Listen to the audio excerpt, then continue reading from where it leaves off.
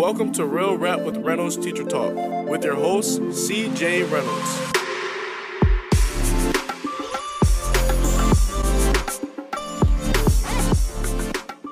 Oh, there it is. And we're live. And so watch this. I'm about to go live on Instagram too for no apparent reason. What's up, everybody? It's Sunday Night Teacher Talk, like usual. Not always. But you're gonna start barking now, aren't you? You had to wait. Like you were asleep. He was asleep with his head under the couch, and now, dude, this is choice. What's he doing? So I'm doing something different tonight. Doing Sunday Night Teacher Talk like usual on YouTube. I was supposed to have a guest on with me tonight. That did not work out, unfortunately. And so the not so secret wife, nice drop in there. No, he put a ball under my butt. That sounded weird.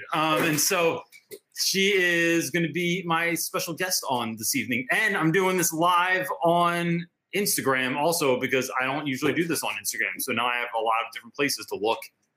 So that's a thing. Well, and you talk about not multitasking. I don't multitask You're well. Really in trouble tonight. I don't. At swim team meets this week, I had to do. I had to multitask, and I had to make some stuff up. I think while I was going. So yeah, this is weird to do this on two different platforms, but let's just go with it. So we're all gross and grimy because we went to the gym together this evening. That's one of our new things, like going to the gym together because it's way more fun to go to the gym with someone. Because we like to do everything together. Well, you like to go everywhere that I go and do everything I do. So that's like a thing. So, Mr. Matera, what's up, man? Imir, Tracy Pinter's on there. Where do you see Mr. Matera? Tracy Pinter knows members of Pearl Jam. If I told you that? About 1,000 times. I was going to say 17 times, but all right. Kyle's on there. So Lauren Love is saying that she can't multitask either, and I'm terrible at that. Senior S, what's going on, man? Meeting friends for dinner at Universal City Walk. Nice. That's actually a pretty great place to go. You look at this one. I'll look at this one. My girl Reese is on here. Woodland teacher or creature teacher. Woodland creature. That is right. Creature teacher. Hey, you did make it on time. So as I'm just like waiting for people to kind of jump on here. Tonight, let's go ahead. Like, so the idea here, like for folks that are on Instagram, because I never have this on Instagram, is what I do is a live feed every Sunday night to kind of like try and help folks with their stuff, like getting ready for Monday morning, right? The idea was to just help people out like as much as possible and to try and be a resource that I wish existed when I started doing this stuff. So, and when I started teaching, none of this stuff existed. There was like books that you could read, but that was such an investment. And if you were looking for the answer for one question, like to have someone be able to direct you a little bit would have just been really helpful. But so that's what we're doing here tonight. So, one of the things I think is really funny is like that I feel like you've learned how to answer things. Like you could answer so many, not all of them maybe, but like a lot of questions. I could, yeah. Where like sometimes like if I get a question email, I'm like, what do you think I would say to that? And then I'm always impressed. My hair is messy. I'm sorry. Look at my hair. Look at my hat. It's grimy. I sweat. I know I sweat. Good thing this isn't. You can't smell Someone anything. said I was streaming early this week. No, 5 p.m. Right? We're on time.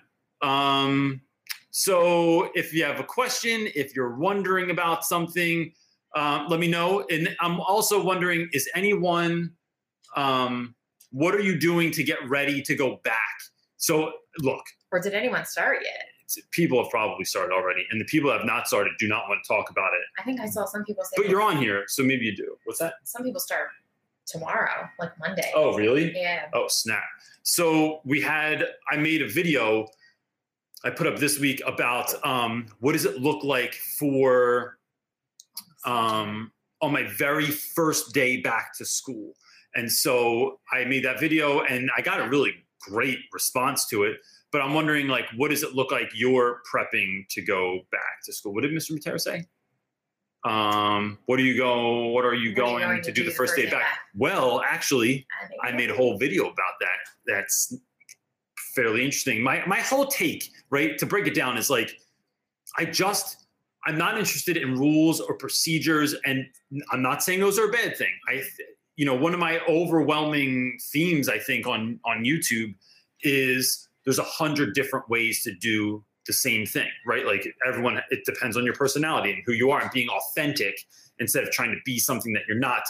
Me authentically is like talking about how excited I am for the year and not so much what I'm nervous about, or like trying to give out a bunch of rules or regulations or a syllabus or something like that. I just like getting kids excited about it because, I teach at all boys school, especially. Nobody friggin' wants to come back the first day of school. They're just like not having it. Hey, thanks for keeping and looking at the questions there while I'm not really paying attention.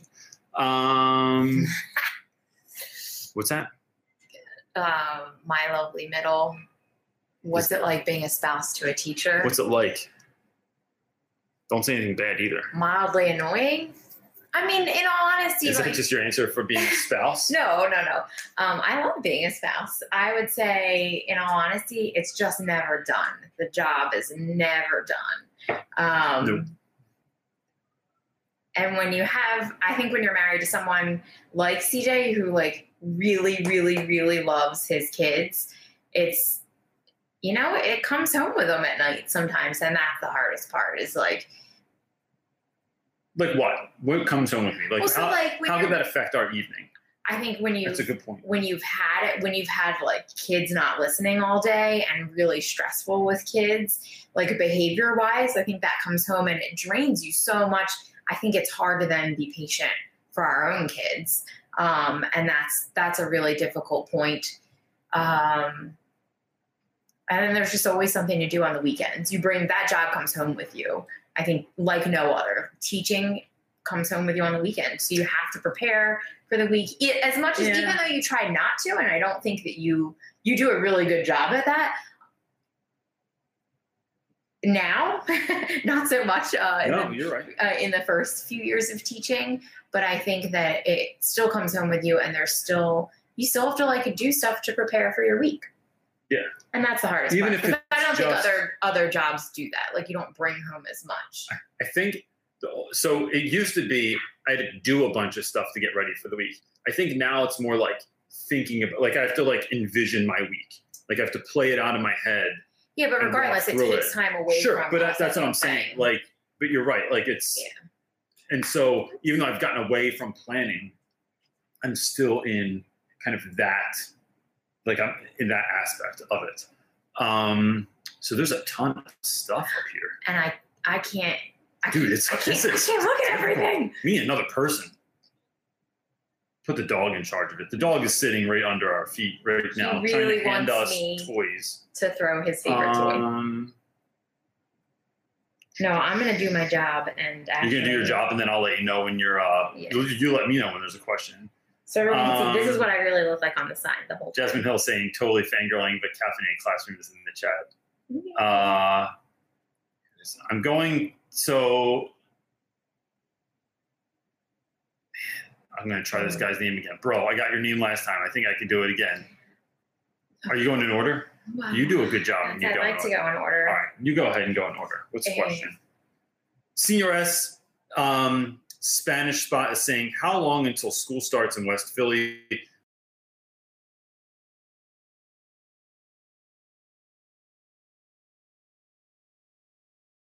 He starts like a week out from Labor Day, but school doesn't start for us until after Labor Day. So like, I don't know what that is. First week, second week of September, something like that. Yeah, it's like the 8th usually. This year, our kids go back.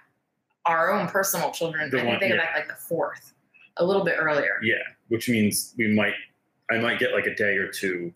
Which means you're going to lose your personal time at the end of the year that you usually have. Like you're off earlier than our kids are, and you'll lose that this year. Where I usually go do things that I want to do that no one else is interested in doing, like going to what do I do? Like I went to like not Mark Twain's house. I do want to go there. Like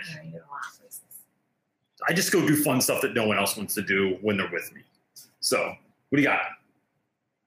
Oh, sorry. I was talking. See what happens when I am on here? Multitasking, dude. It's terrible.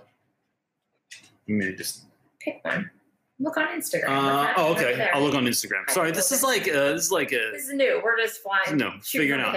All these people are waving at us on Instagram. How many years have you been teaching? Have you always taught high school? So I've been teaching. This will be my 13th year. I have always taught high school, and that was a conscious decision. I student taught 11th grade, and I loved it because it's like higher level conversations, and like teaching honors kids was like really wonderful. But my jam has really become teaching 9th grade and teaching the most struggling students that are coming into high school. And I think the reason for that for me is when I used to teach in Camden, New Jersey, and a large part of the population that came to the school were kids that spoke English as a second language.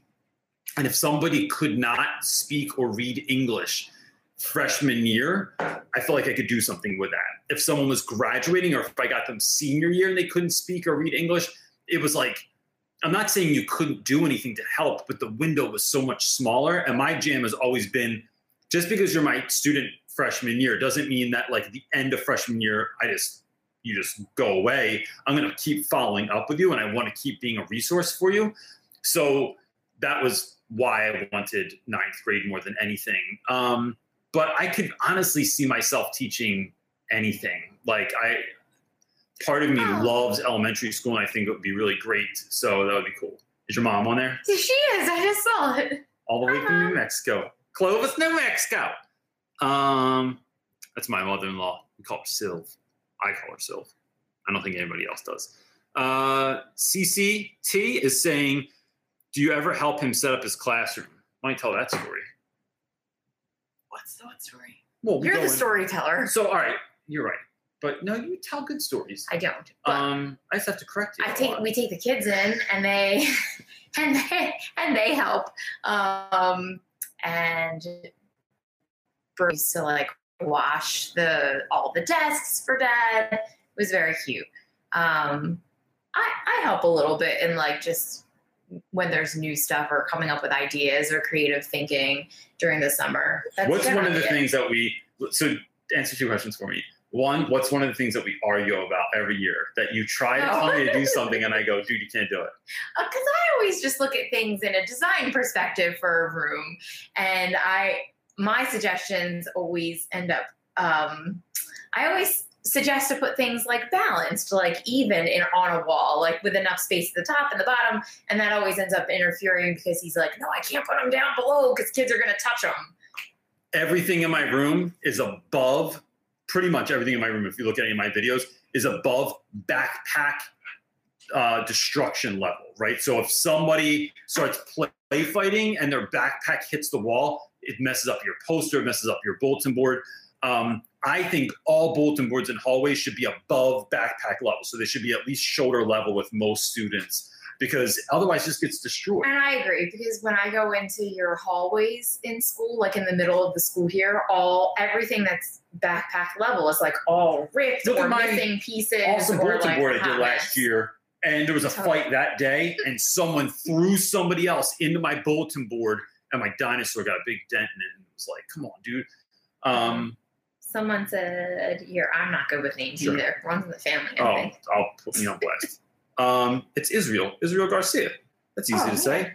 What are you doing to prepare for the new school year? So I have a bunch of ideas this year. I'm teaching new books. So I think I'm teaching Othello this year instead of Merchant of Venice. And I think I'm teaching Speak this year instead of Fahrenheit 451. I love Fahrenheit 451, but I just can't, even though I sell it with all my heart, the students just don't really like it. So I think that might get pushed to honors classes or 10th grade. And then I'm going to read Speak, because I think that is really relevant right now. It has being at an all boys school, I really like having the idea of having like a female protagonist in a book, and it's about rape culture in the United States. And so there's a lot of interesting stuff in there to, I think, intrigue the kids while we're reading and stuff. So, what am I thinking of? And then I have some new like room ideas, like stuff I want to do in my room this year. and I don't even remember what those were. I have like new quotes I'm putting on the wall. And then I don't know. Then we usually go, last year we started going to flea markets, and which in the US, like if you're not in the US, flea market, I don't know if they use the same term. It's like an outdoor market that antique shopping. Yeah, people sell their old crap at.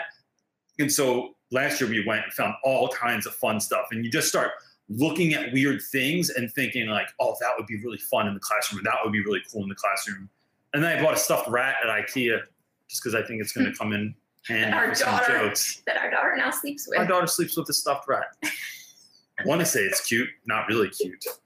And then more than anything, I think I'm trying to get my head in the best place possible. So something I've not talked about is I signed up for a triathlon in New Jersey, in Wildwood, New Jersey at the end of August. I have not ridden a bike since I got a driver's license, and I can only swim to save my life. But I've been training every morning.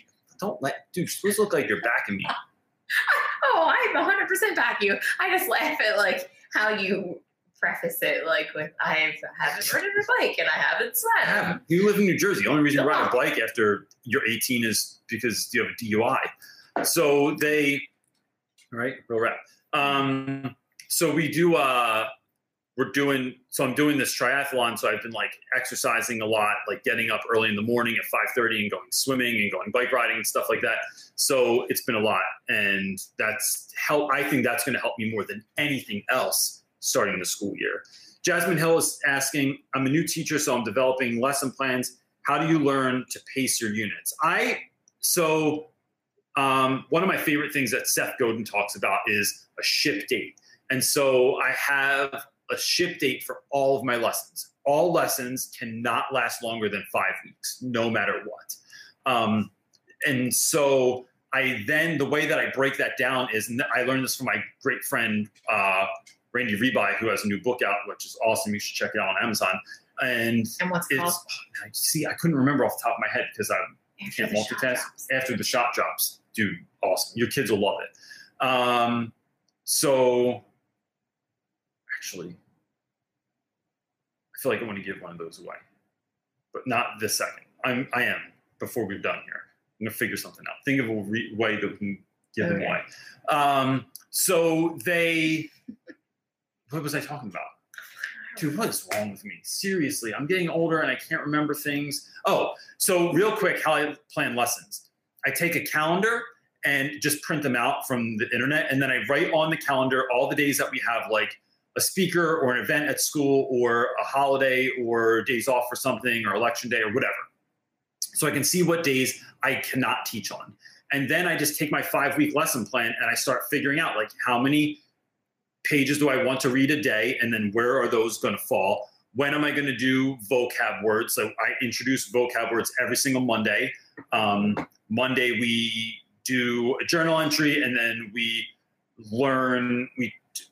read mainly that day. Tuesday I introduce some new topic or point of instruction, something I want to learn that week. And then Wednesday's independent reading day. Thursday we go over whatever we did on Tuesday and figure out how that fits into the book. And then Friday, there's like a short quiz on whatever we learned on Tuesday and on the vocab words. And so that's pretty much like how my week runs out. And then I just make sure that I can finish like the way that I do it.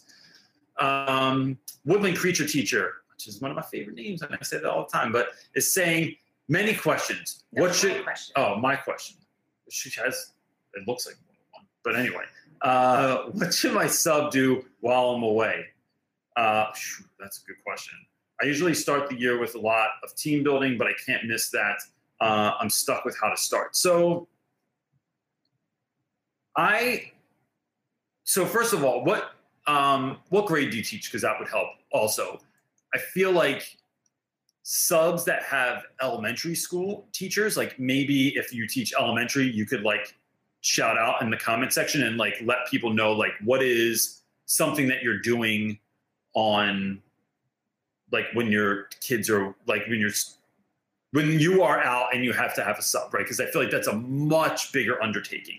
For senior or for my guys, for freshmen, I usually just have them either read their independent reading books or I leave a really, really easy, self-explanatory assignment that they're reading whatever book we're reading in class, and then they are working on like comprehension questions or some kind of like annotating skill or something like that, like summary and annotation skill.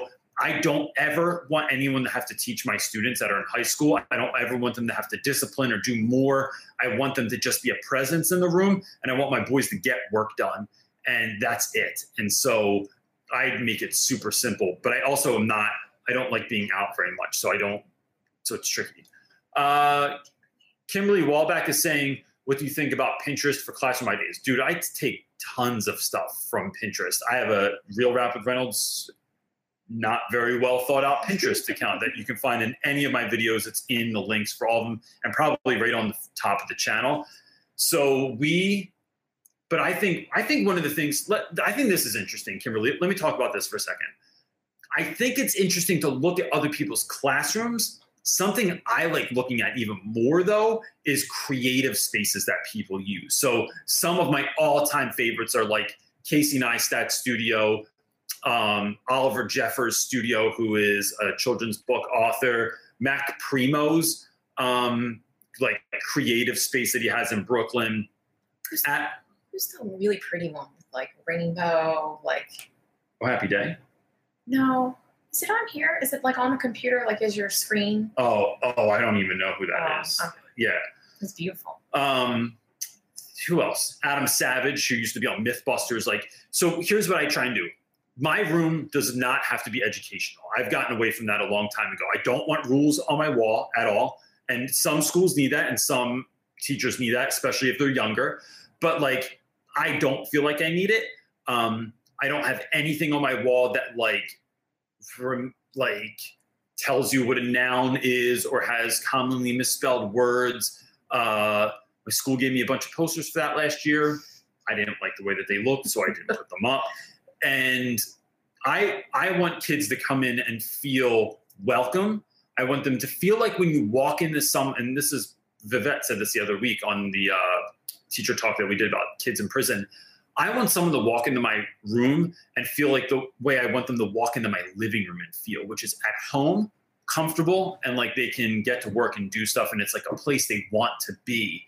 And that's what I love. So I love weird stuff. Like if I could afford it, I would have super weird stuff in my room. Like I would have a loft in my room, like a deck and a tree Amanda house. Teaches says that Pinterest is awesome, but kind of unrealistic, to be honest. Pinterest classrooms are usually very expensive. I'm trying to create a Pinterest classroom this year cheaply, though. I think that that's true. I think you can learn to do it on the cheap. So the only thing that I can equate this to is birthday parties. I love birthday parties. I love, like, there's some crazy stuff online when you Google like whatever your theme is, because I always do a theme, and whatever the theme is, there's crazy stuff. But what I've really learned to do, because I'm not rich and I don't have like an endless budget. We're rich in love. We are for sure. This is what I deal with all the time, just to let you all know. But so what I do is I pick, like, there's certain things, like you pick things that are big, not necessarily expensive, but that take up a lot of space. Or when you're designing something, don't like try and take your few things and spread them all out, like make them clearer, like, and like pick a concentrated area. And I do that for birthday parties and things like that for designing. I think you can get away with making a Pinterest style room. And I would imagine for teachers, it's something that you have to build on every year. It's not something that just comes your first year, unless you just have a lot of money. And that's cool too. But so that's an interesting point, because I think that though, like going to like a Lakeshore Learning or something like that, one, for high school teachers, they don't have anything in there for us. And so it was awful. Do you remember the first time that when you got your first classroom and we like went to Lakeshore Learning and tried to look, we were like, too, right? We were like, oh, come on, the teacher's going to buy some stuff. And it was like, there's a bunch of crayons with arms and legs running. And it was like, it's just not for me. Yeah. And so I think one of the things that's been really great, and I say we, because we work on this stuff together, like, it's been cool to do like, like, I like the idea of making something from nothing. I like the idea of like we always say we dream on a budget. But being able to figure out cool things to make or do or have in your classroom that are on the cheap is super fun to me. And I enjoy that.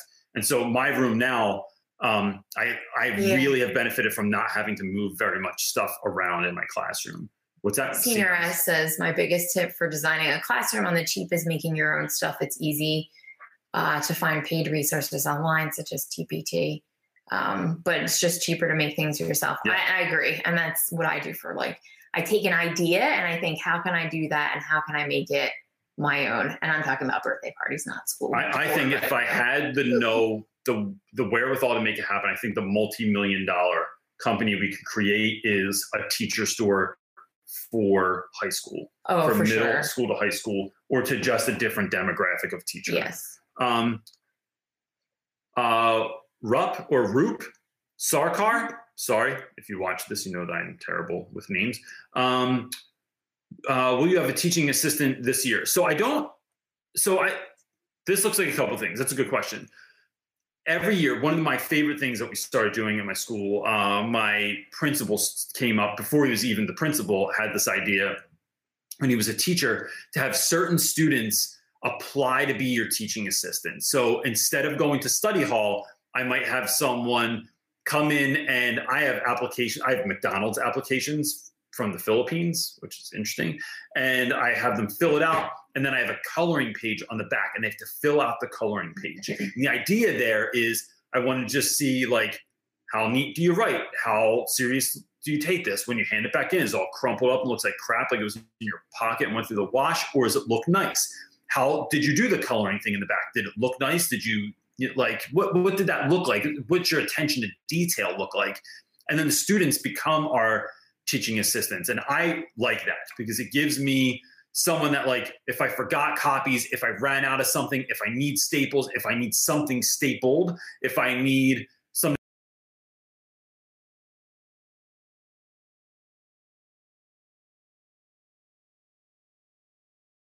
St. Joe's University here in Philadelphia, and I have teachers that come in or their students in college to be teachers that come in and help me once or twice a week and watch how I teach. They help me out with stuff. They do small groups and stuff like that. So that's what teaching assistants kind of look like.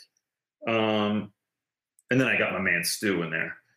Stu's like a para, and he comes in to several classes a day, and he's my homie. Jacob Compton is saying, hey folks, I'm a recent graduate hoping to find my first English teaching position. Although I have no clue whether or not I'll have the job this year, what are some of the ways to begin to prepare? Jacob, I would say, what are some ways that I would prepare for English teaching position? I'm just trying to think. I'm trying to think of some great practical. The dog farted. He's sitting right down there and it smells terrible. Sorry. Sure it was the dog? Yeah, unless it was you. No. Dog farts are just, we're making YouTube gold right now. So Jacob, I would say one, even though you just got off college and are tired of doing this, I would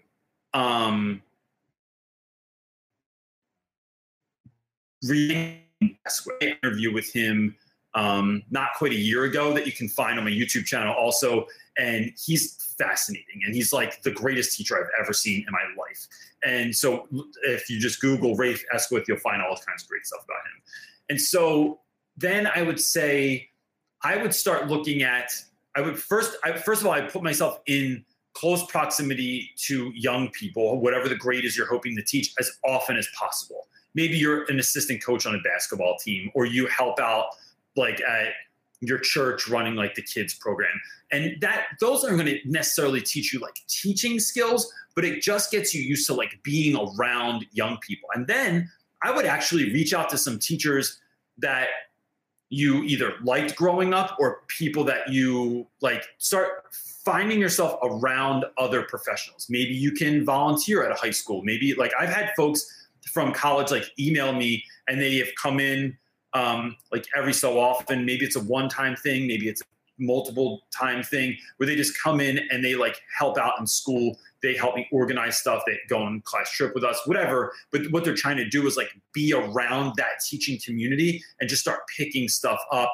and just getting used to being around students. That's the biggest missing component in college, is that you're like learning to swim by sitting in a classroom and not by getting in the water. And I think that the more you can do that, the better off you are. CCT is also asking, can you give an update on the Will Smith video? So here's my take on Will Smith. I have a second leg to my effort here, right? So for those of you that don't know, Will Smith, who's one from West Philadelphia, born and raised. And so I want him to come and speak at my school. But since I made a video said, like asking Will Smith to come to my school, and I put it out on social, trying to get people to help me to get Will Smith at my school. Will Smith has been, because I follow him on Instagram, because I want to know what he's up to, so I know when to make my next move. He was like shooting a music video, and then he was making a movie, I think. And then he like sang or performed at the World Cup and in Russia, I think, or something like that. So like he's been like doing crazy big stuff. And I'm just like, I just want to see on his Instagram that he's just chilling at home. And then it's like, I think he is now. Moment. His last post was him and his daughter, I believe. I thought they went to like France or something, and they were like all shopping there. I mean, he's famous. Like maybe they just go to France real fast. Sometimes we go to Old Navy together. Target. World travelers we are. I don't know what that was, but yeah. So I think he's like chilling now, but we also need more people to like. I think it takes a lot, like a ton of attention, and so I think we just need more people to either DM on Instagram. He does not have a Twitter, so Twitter is not. That makes it difficult. It does make it difficult. I mean, his wife has a Twitter and his kids, but. Well, we have some ideas. His main thing is Instagram. So I think just reposting or posting a picture, it needs to be individual posts. It can't be. So I have another idea too, where I think maybe people have an opinion on this. I think we ask folks. Cyber stalking Will Smith. It's all in there. Here's the proof right here, right? I think getting a whole bunch of people to comment in his comment section like immediately after a video comes out and just tagging my same video could work also. So I do have some moves. So I'm going to let everyone know when that happens. I just don't want to talk about it all the time because I feel like I'm going to start annoying people. Oh, sorry. I was supposed to for another great. One. There you go. All right. Israel Garcia is asking, how much freedom do you have in your curriculum? I have ultimate freedom. One of the perks of teaching not only inner city, but teaching. So I teach in like, I don't know where you're from, but I teach in like inner city Philadelphia, like in a difficult spot in Philadelphia. I'm glad my nose doesn't really work anymore because I can't smell the dog. You get away with a lot. And so the other thing is since I'm teaching at the school that I teach at, we are given a lot of autonomy. So that's like pretty much all the rules, all the curriculum. I can teach almost anything I want as long as it gets approved, right? So I just have to run it by my department head, and she's really great, and she's like gets excited about what you're doing and just wants what's best for the kids. And I think that is like the number one thing you could ask from a department head. So she goes along with all of my ideas. She approves conferences that I want to go to all the time on my reading list. I mean, she ordered me a fake knife and a fake beard so we could act out parts of the play next year. And she was just like, so I remember sending it to her and I thought like, I don't know how this is going to go. And then I got to school one day and I was like, open up some boxes over the summer. And I was like, oh, it's my beards and my knife. Like, how great are you that you like will buy that kind of crap for me? So I can do pretty much anything that I want. And in terms of independent reading books, I get money every year. That's pretty much the only thing I get money for every year. And then to add to my library, because we don't have a school library, I order anything that I want. even have to get that like okayed. It's like if some book on John Gotti or NWA or Dr. Dre or marine biology, anything I want to order, I just order and they okay it. Princess V is saying, have you or will you take any professional development courses this summer? If you have, please share what you've learned to help in the classroom. So I went to the Ed by Ed conference, which was somewhere in Manhattan. And then I went to the Hip Hop Ed conference, which was in Brooklyn at Columbia University. I also spoke at the ISTE conference, which was a tech conference. And then I'm going to another conference. If anyone's around, I'm going to this conference. It's got to be the only one. So I don't know what it's called, but it's at Princeton University somewhere around like April 3rd or something like that. It's a 2-day conference. And I'll be at that. And then my friend Alex Kajitani is speaking at a conference at some time in August. And I'm going to go to that also and like sell books for him, I think, again. So I have done a lot. I'm going to make a whole video out of that though, because I've learned so much stuff and I have just a lot of like fun, like websites and resources for teachers that should come out. I'm hoping in the next week and a half because people are getting ready to go back to school and I want folks to have that resource. But it's tons and tons of cool stuff that I've been learning about this summer. So, and teacher conferences are new for me. I didn't really appreciate them or like was ever interested in, like I didn't go to a conference ever. And now I am like slightly addicted, partially because I always want to speak at them and I want to make connections.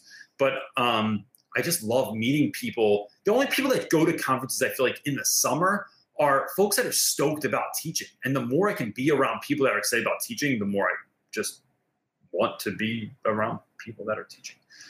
Cindy Marrow? Narrow? It's lots of Cindy said, my question, a big struggle for me as a science teacher is finding ways to keep the kids moving instead of lecturing. How do you keep the kids up and moving and entertained? I think, how would I answer that? Oh, don't put me on the spot for that one. I don't know.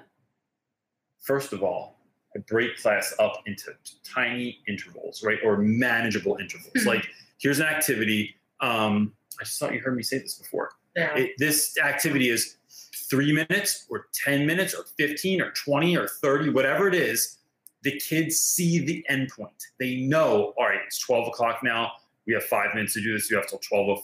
Or, yo, hurry up. We only have 2 minutes left. We had 15 minutes to do this. It gives them an out, right? It gives them an end point. And I like that.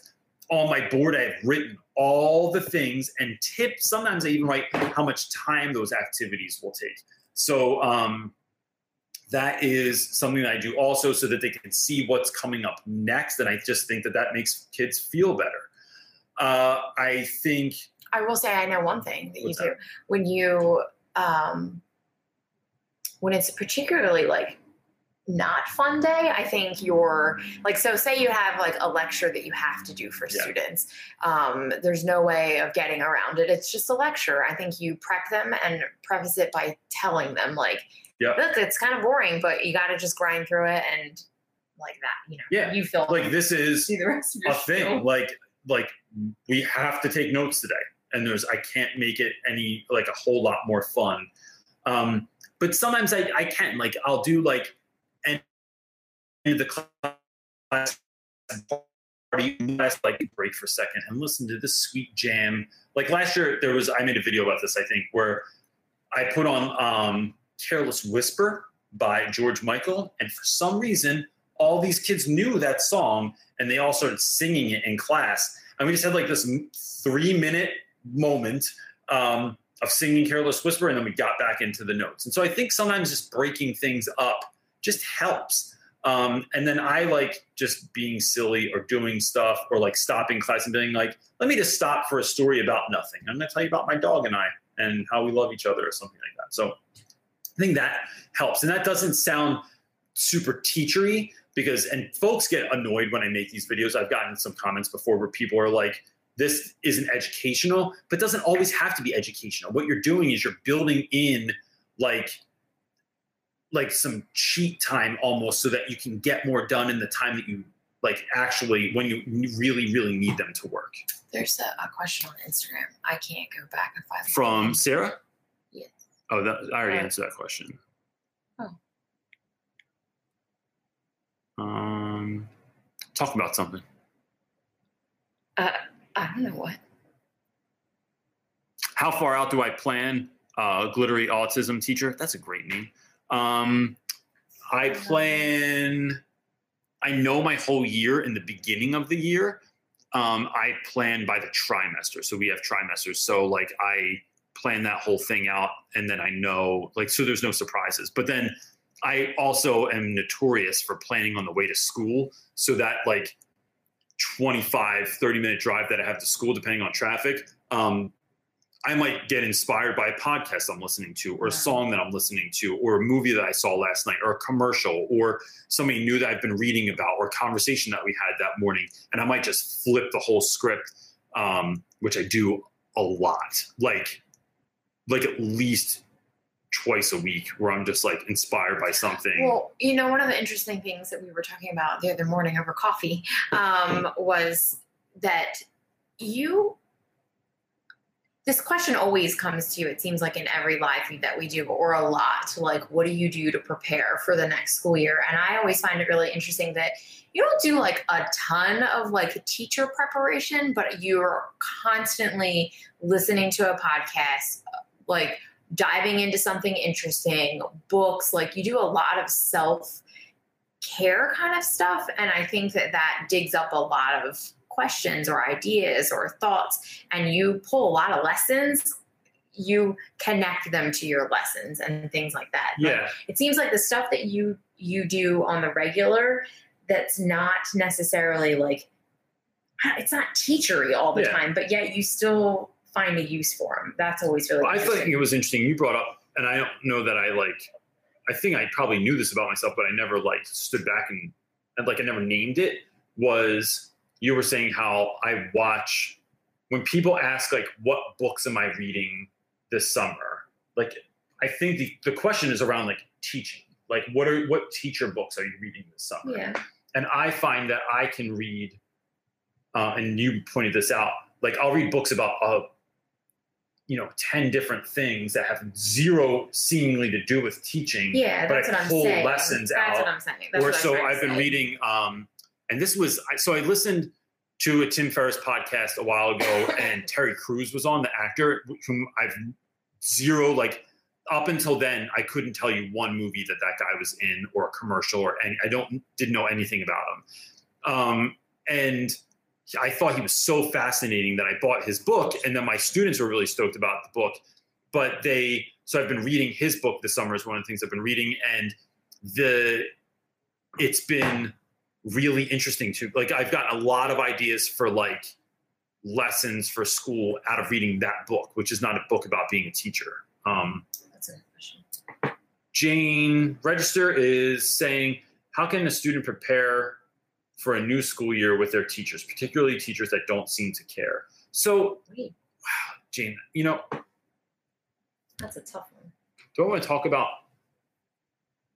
I'm not going to name the situation, but let's go around it like this, right? Oh, man, I'm trying to figure out, you know what I'm going to talk about? I think I do. Just go for it. All right. Do you want to whisper it? I don't want to put anyone on blast, is what I'm trying not to do. What I've noticed in the past, though, is that I have been in contact with a lot of uninspired teachers, right?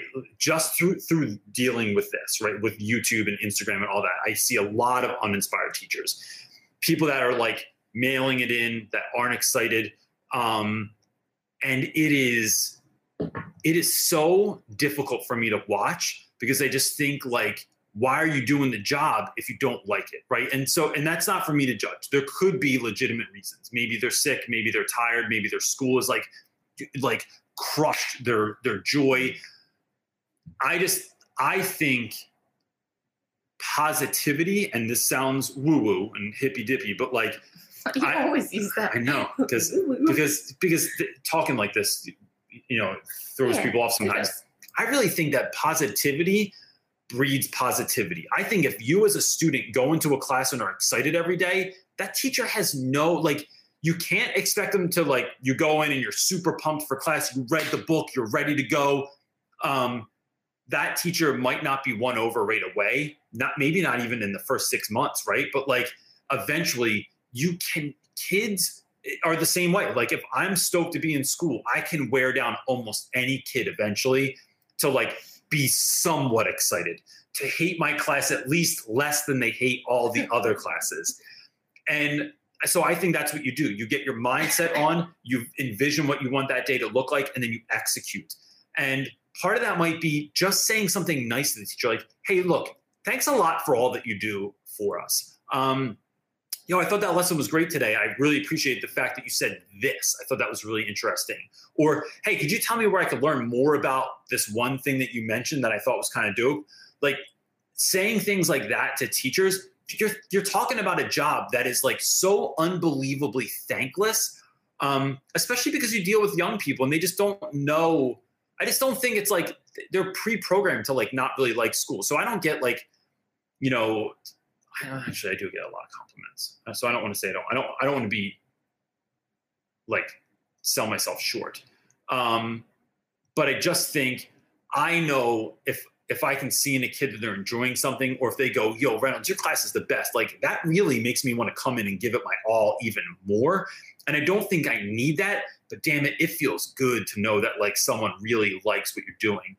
And I think the other thing you could do is, I think, and I've talked about this a lot recently, email some of your teachers. Like even if you don't know who they are yet, once you get your schedule, just shooting them an email saying like, hey, look, I'm looking forward to school this year, but like, these are ways that I learn. These are ways that I grow. This is ways that like. I think that's also a really good tip if you have a young child, an elementary age child, like elementary school, and they have. As a parent? Well, and they have like learning differences. Great work.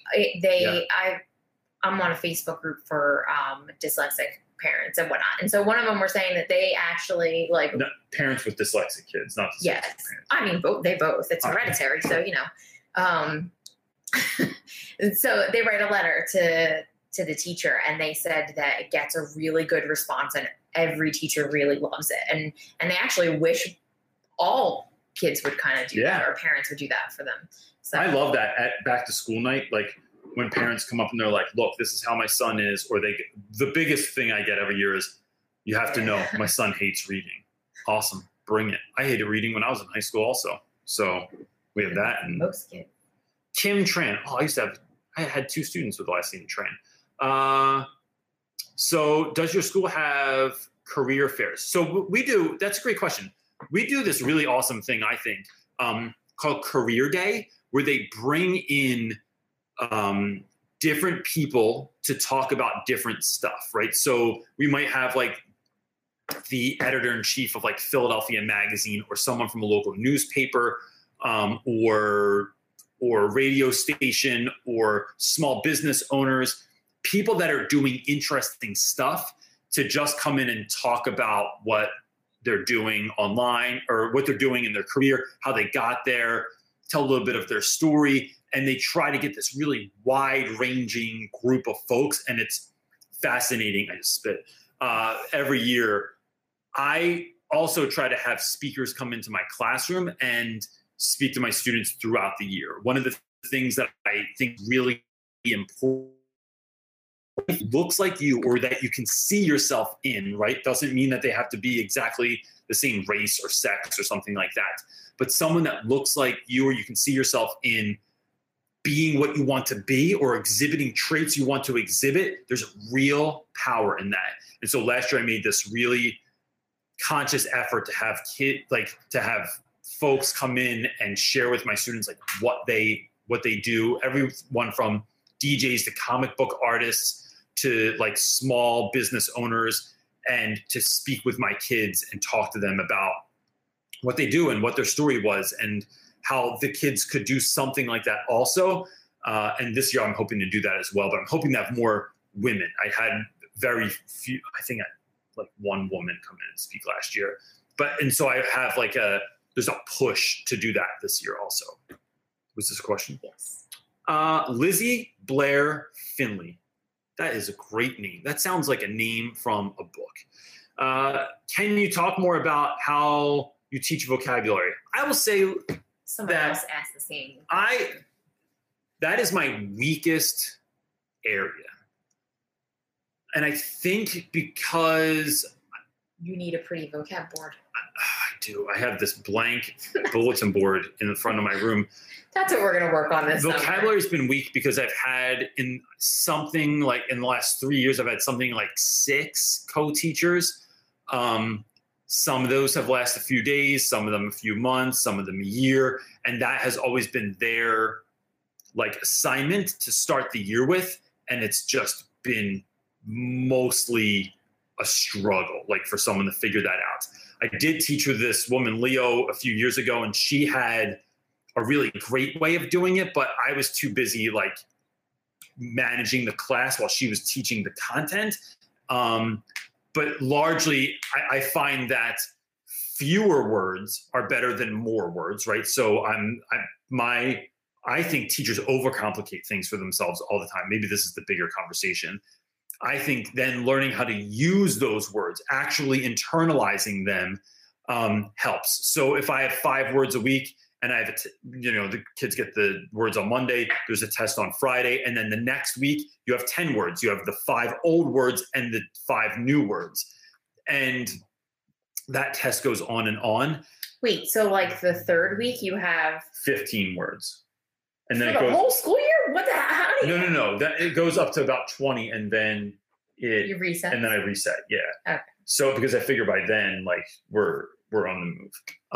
The boy is creeping behind us. So that is part of how I do it, and I really want the kids to know how to use the word. So I have them use it when they write their journals, or I have them use words when we're writing answers in class, or I use the words a lot. And so that's part of what I do.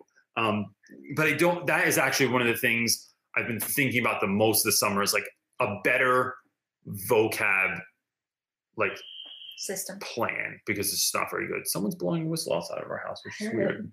It's this weird guy that rides his bike around town. Everyone calls him Google. They do. Yeah, so I'm sorry I don't have a really good answer for that. I'm trying to think if anybody does have a good answer. Help them out in the comments section. Yeah. Niz Art is saying, I don't know why I said it like that. It was confusing because it wasn't. Do you have any experience with project-based learning or something similar? What are some of your most favorite successful lessons? So I think off the top of my head, I love project-based learning. I love anything that studies show that boys in particular, and since I teach all boys, that's where a lot of my learning goes. Boys learn better when they're up and about and working and moving things. And so I don't want to completely stereotype boys like that, because I think everyone's different. But in my experience, hey, there goes a kid, no shirt on. It's summer. And a savage tan. I have done things in the beginning of the year, my Life Odyssey project, I just think is awesome. Where I talk to the kids about between birth and now, what are the 10 events at least that have created the person that you are now? What things have you gone through? Have you dealt with? Have you overcome? Have you not overcome that have created the person you are now? And that project is awesome. It has the kids thinking back about their lives, connecting it with the Odyssey, because we're talking about all the events that made Odysseus who he was by the end of the book. I learn a lot about the kids. The kids learn a lot about me because I do the project also. And then last year, one of the things I thought was fun was also, instead of just doing character description, I started having the students make the characters out of different stuff. So they might draw, they might make characters out of clay. So when we did, I did a whole video about this where we did Lord of the Flies, and they had to make 2 characters from Lord of the Flies, but Piggy had to look like Piggy. He had to have the glasses. He had to have, some kids made him with an inhaler. Some kids made the Beast. Some kids made Ralph, and they had Ralph with his fair hair, and he was more built. They would make Jack with all the stuff kind of like the things that he adorns himself with during the book so they can change his what he looks like. So that was really a really fun way. And it wasn't difficult. I just went to the art department. I said, hey, can I get a little bit of clay? They gave me this giant bag of clay. And that's what I made. And then we fired all of them. And then some of the kids painted them. And so I think just doing stuff like that, having kids write on your windows with window markers, having kids do wacky stuff. Yo, Peace, Love, Parker. What's up, buddy? Just kind of thinking outside of the box for even just little parts of class. It doesn't have to be the whole class. I think that's where people go wrong, is they think a project has to be a week long, has to be super big, has to be cumulative, has to be take up the whole class. And it can just be like 10 minutes. Like, yo, here's some what are those things called? Pipe cleaners or popsicle sticks. Or we did like a real quick 1 day Auschwitz blueprint where it's like, we read night. I want you to have an idea of like what the concentration camp looks like. So you're going to look it up online or however, and then you're going to read things from the book and you're going to figure out like, okay, Ellie was brought in here. This is where they went next. And then you can kind of map the story out. That just worked really well. And it didn't take a ton of time to do it. I think kids would rather have more little intervals of things than a big giant like project. I think that works better for kids. It's just less overwhelming. Parent, and it gives you little. Well, and it holds their attention better because I think just look at like nowadays where like kids' attentions is constantly changing and evolving so fast. I think that I just think it works better. Well, you know what? The other thing is like an intelligent explanation. Kids don't necessarily like working together. They don't like group work most kids. It's awkward, especially in ninth grade. They don't know anybody. But to give them like little bits of that, it's like rigging it so you can win. Yeah. It's like when we go to the gym and I always go, you're like, that's it, we're leaving? Yeah, I don't do a lot because I'd rather build momentum and go back every day instead of just like killing myself every day. And then I can't walk up the steps the next day. I kill myself and never go back. Yeah. Well, now that we go together, I make you leave one time. So Senior S is asking, what's one of the biggest goals for the upcoming school year? What's one of the biggest school years? Last year, not have it suck. Last year I made a video and I've talked about this at length. So here's a little bit different take. I'm not talking about exactly the same thing again. I put a lot of kind of all my eggs in one basket, right? I had this idea of what my year was going to be. And when that didn't work, I was literally crushed. Like I was depressed last year because it did not work out. This year I'm going in with no expectations. And I mean that in the best possible way, because then it can only be an upside. And I'm going in wanting to build relationships with other teachers on a deeper and more meaningful level than I ever have before. And what I think that does is it creates a culture in which working in that sort of culture and that sort of climate is enjoyable. Like you show up to work every day and you see people and they're talking and they're hanging out, and like that is super fun. That is exciting to show up to every day. Like you're seeing your friends, you're seeing people you want to be around. And we have a bad day of someone to go to. And then I want to take more trips. So my trip abroad got shot down this year from administration, but I want to do more trips and I want to have more people come in, because I think what is be in your classroom of folks, like you don't know what's going to happen from week to week. Like Reynolds' class is a mystery, and there's like, might be someone coming in to talk, might be someone, a fun trip or an activity, and I love that idea of like, you just don't know what's next. That is super fun to me. And I love that. We're almost at an hour here, dude. Israel Garcia is asking, trying to pick up, I'm looking at that one, and Instagram is going to kick us off in a minute, but we'll keep going on YouTube. Israel Garcia is saying, trying to pick up a few interesting, can't you just go back? Pick up an interesting book. What is one of your book recommendations, not school related, just a good fiction book? Good fiction book that I've read. Oh man, You Shall Know Our Velocity is one of the best books ever. And then What's another? I'm trying to think of like another good. What am I playing around? Fiction book. Do this. Who was that? Israel Garcia. If you email me at realrapwiththereynolds, it has the in it, realrapwiththereynolds@gmail.com. Email me, remind me that you're on the live feed, and I'm going to send you a book that I think you should just read. That's how we're going to handle that. Amanda Teaches is saying, teaching ASB/learning next year. Asked the boys what activities they wanted. They said skateboarding and sleeping. Can't do skateboarding, liability. More tips for school functions for at-risk boys. So, man, that's a great question. Why does that just end? I don't know. They hate us. Sure. Yeah. There it is. Now we don't have to look at two places at one time, though. Yeah. So I think, right, so I've gotten the same answer from my students as well, where it's like, and I kind of wish I could help out with that, right? But what maybe you can do is something like, I'm trying to think of something cool. I would do, here's what I would do. I would go on Instagram and I would look up folks in your area, which you can figure out if watch Gary Vee, and he'll tell you how to like look up like your specific area, hashtag skateboarding, whatever it is.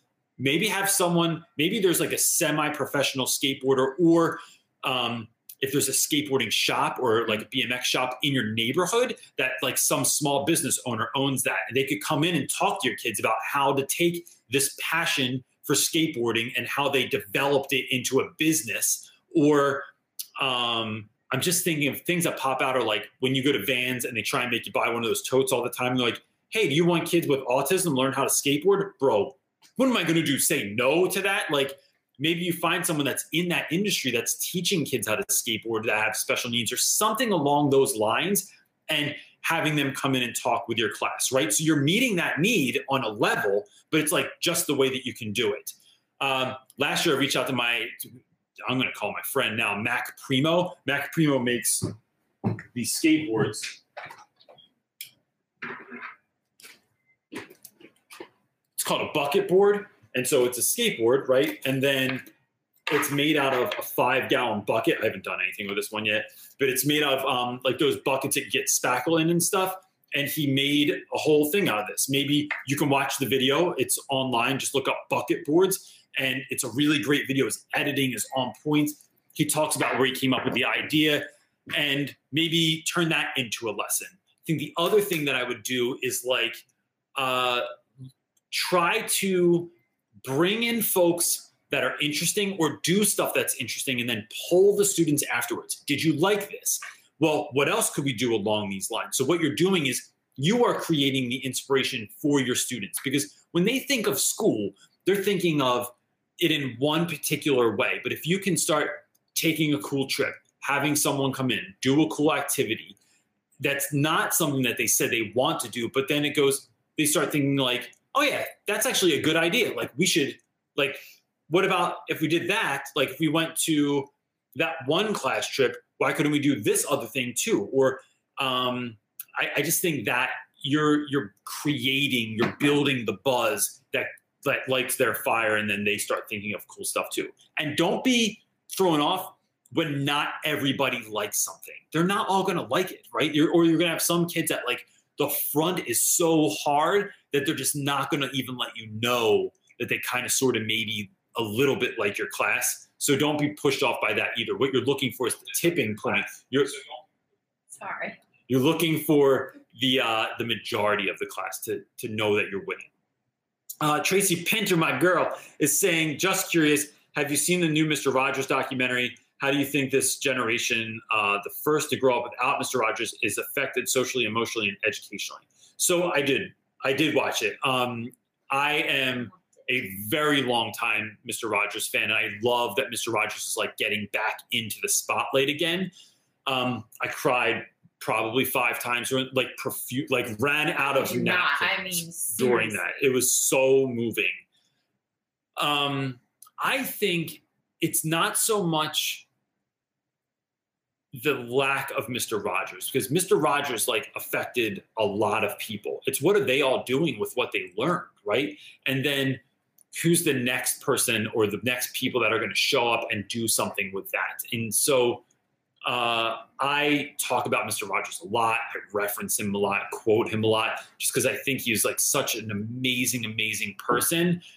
And so I'm glad that like somebody found interest, someone with some influence that was able to get this out to the masses, I think is really fascinating. And so apparently you're doing a new movie with Tom Hanks is going to play Mr. Rogers also. So I'm interested to see how that goes down as well. Did you answer the part where it says, what do you think about the generation that grows up without Mr. Rogers is affected socially, emotionally, educationally? Well, you know, I think it's not talked about enough. I think there's so much importance that's placed on like the curriculum and reading and writing and math and all this stuff, even from kindergarten. When our kids started school and they started like preschool and kindergarten, I was appalled at the importance that is put just on ABCs and 1, 2, 3s and not enough sharing, caring, and social emotional learning, communication between the kids. Like there's just none of that. And I think that that's really damaging. And I think that that's part of what's wrong with, I think it's part of what's wrong with a lot of people and things. And it's that care and that sort of like knowing yourself and knowing how you work and how to communicate, that's not just like innately in us. We have to learn those. Those are skills to be learned and to teach kids. And I don't know if it's being taught at home. I feel like Diary of a Mad Black Teacher always talks about this because she's always says like, I can't be the parent also like, and the teacher. And unfortunately, I do kind of think that that's a bit of your responsibility now as an educator. My take on her though, is that she sees the need. It's just overwhelming. And she talks about how she does it, right? She's like trying to love the kids. Yeah, but it's overwhelming because I think it is overwhelming. The responsibility has now shifted, it seems like, from parents to teachers. Yes. In a lot of ways. And not all teachers even feel prepared to talk about that because they have not been taught how to do that in college either. And so then what do we do with that? And I think we rally around one another. We, as the teaching community, just make the decision that it's going to be important. That if it's not in your curriculum or you're not supposed to talk about it, you make it a point anyway, because it's for the kids. And then you as a teaching community in your school figure out ways that you can do that. How can we teach kindness and empathy and care? How can we teach kids to do what with, as Mr. Rogers says, what do you do with the mad that you feel? When you feel so mad, you could bite. Like, what do you do with those kids so that they're not just losing their shit in class or throwing things or yelling at one another? And the hard thing is it takes a lot of time. It does. And I'll say that even like as a parent, it's like, good gosh, like we spend an exuberant amount of time on that. But when people tell us that our kids are good, I don't just go, I just think in the back of my head, like, damn right is what I think. Because we made the decision, right? To like, I mean, this is like self-gratifying, but whatever. You know, when your kids are little, you can raise your kids from the couch and be like, get in here. Don't do that. Stop doing that. Get over here.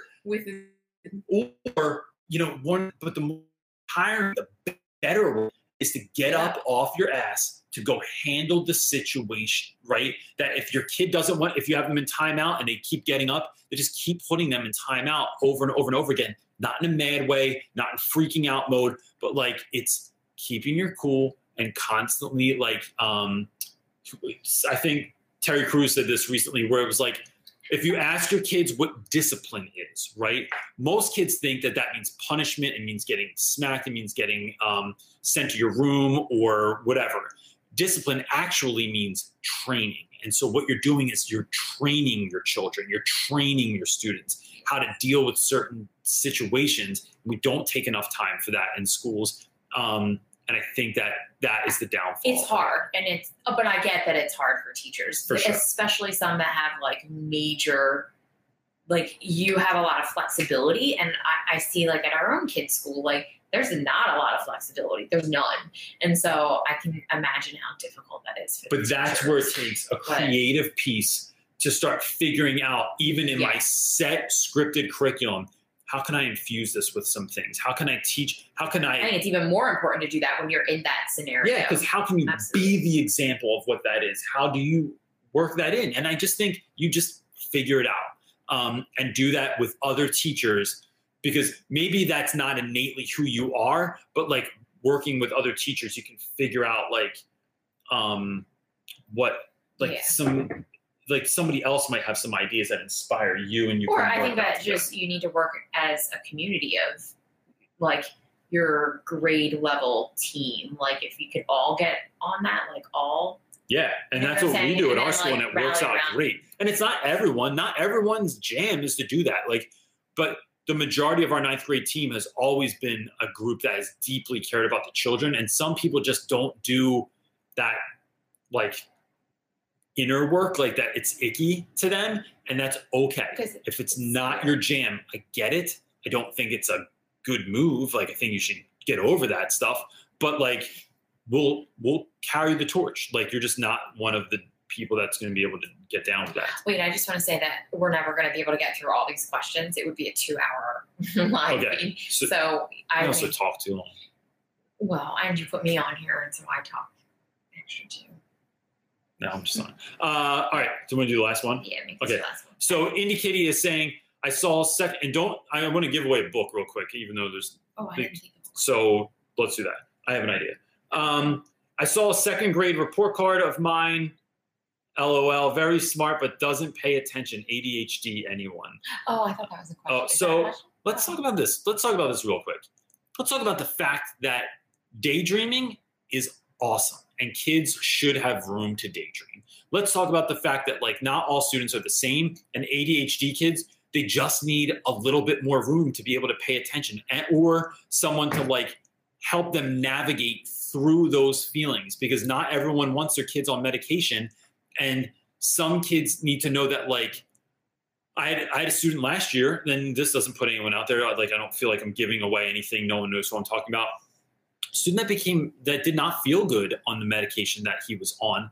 And he had no idea that there were other medications out there that he just wasn't telling his parent. He wasn't communicating. He wasn't saying that, like. So he wouldn't take the medicine because he didn't like the way that it felt. And so I thought he was taking it and he was like sleeping in class and all that. No. That was a different scenario. But like this year, one of my things is like to have like manipulatives in my class for things for kids to do to like that are feeling like they can't just be caged in for 50 minutes because it's too much. Here's the thing. School's never going to be perfect, right? And it's like people can talk about how school used to be the greatest. Like Billy Joel says, the good old days weren't always good. But we can figure out ways together, especially on platforms like this, to make the best out of it and to make it something that's as great as it could possibly be and not get so stuck on perfection all the time. So here's what I want to do. I want to give away my friend Randy's book as the beginning of the school year is coming up, called When the Shot Drops. You can find it on Amazon. And so all I want you to do is just leave a comment below. I'm not going to make you jump through hoops for this and stuff like that. Leave a comment below letting me know that you would like the book. And I'm going to have Brody and Marley pick somebody out that I can send that book off to. So then you don't there's an automated, like there's an app to do that or something like that. Yeah, but I don't even know how to do that. And isn't it a little bit, it's like too much when folks are like, I want you to go on and like my Facebook page and then like 4 pictures on my Instagram account. And then I want you to go, it's like, dude, just leave a comment. And I would love, because I just want to give you a book. And I think that this book is great. And I love my friend Randy and I want to support him. So I'll hand it out. And real fast, do that. Oh, really? You always add another one. I know. But it is my buddy, Mr. Matera. Hey, could you give a quick shout out to hivesummit.org, a free digital conference starting August 1st, free and powerful PD. So highfivesummit.org. I don't even know what that is, but I like Mr. Matera. He wrote a really great book. He's a trusted source. And so go check that out if you're looking for like free PDs, because PDs are a lot of money all the time. Anything else? Nope. All right, buddy. Hey, we did it. We did our first live feed together. I just sat here and looked at the phone. I'm going back to the We slide like high-fiving a lot. Don't we? I feel like we high-five a lot at the gym. And that's it for this week, gang. Look, if you ever want to have your question answered on Sunday Night Teacher Talk, all you have to do is show up at 5 p.m. Eastern Standard Time on my YouTube channel, Real Rap with Reynolds, and I'd be happy to answer any question that you put out there. Nothing is off the table. Thanks so much for your support. We really, really appreciate it, and I hope you have a great week. Peace.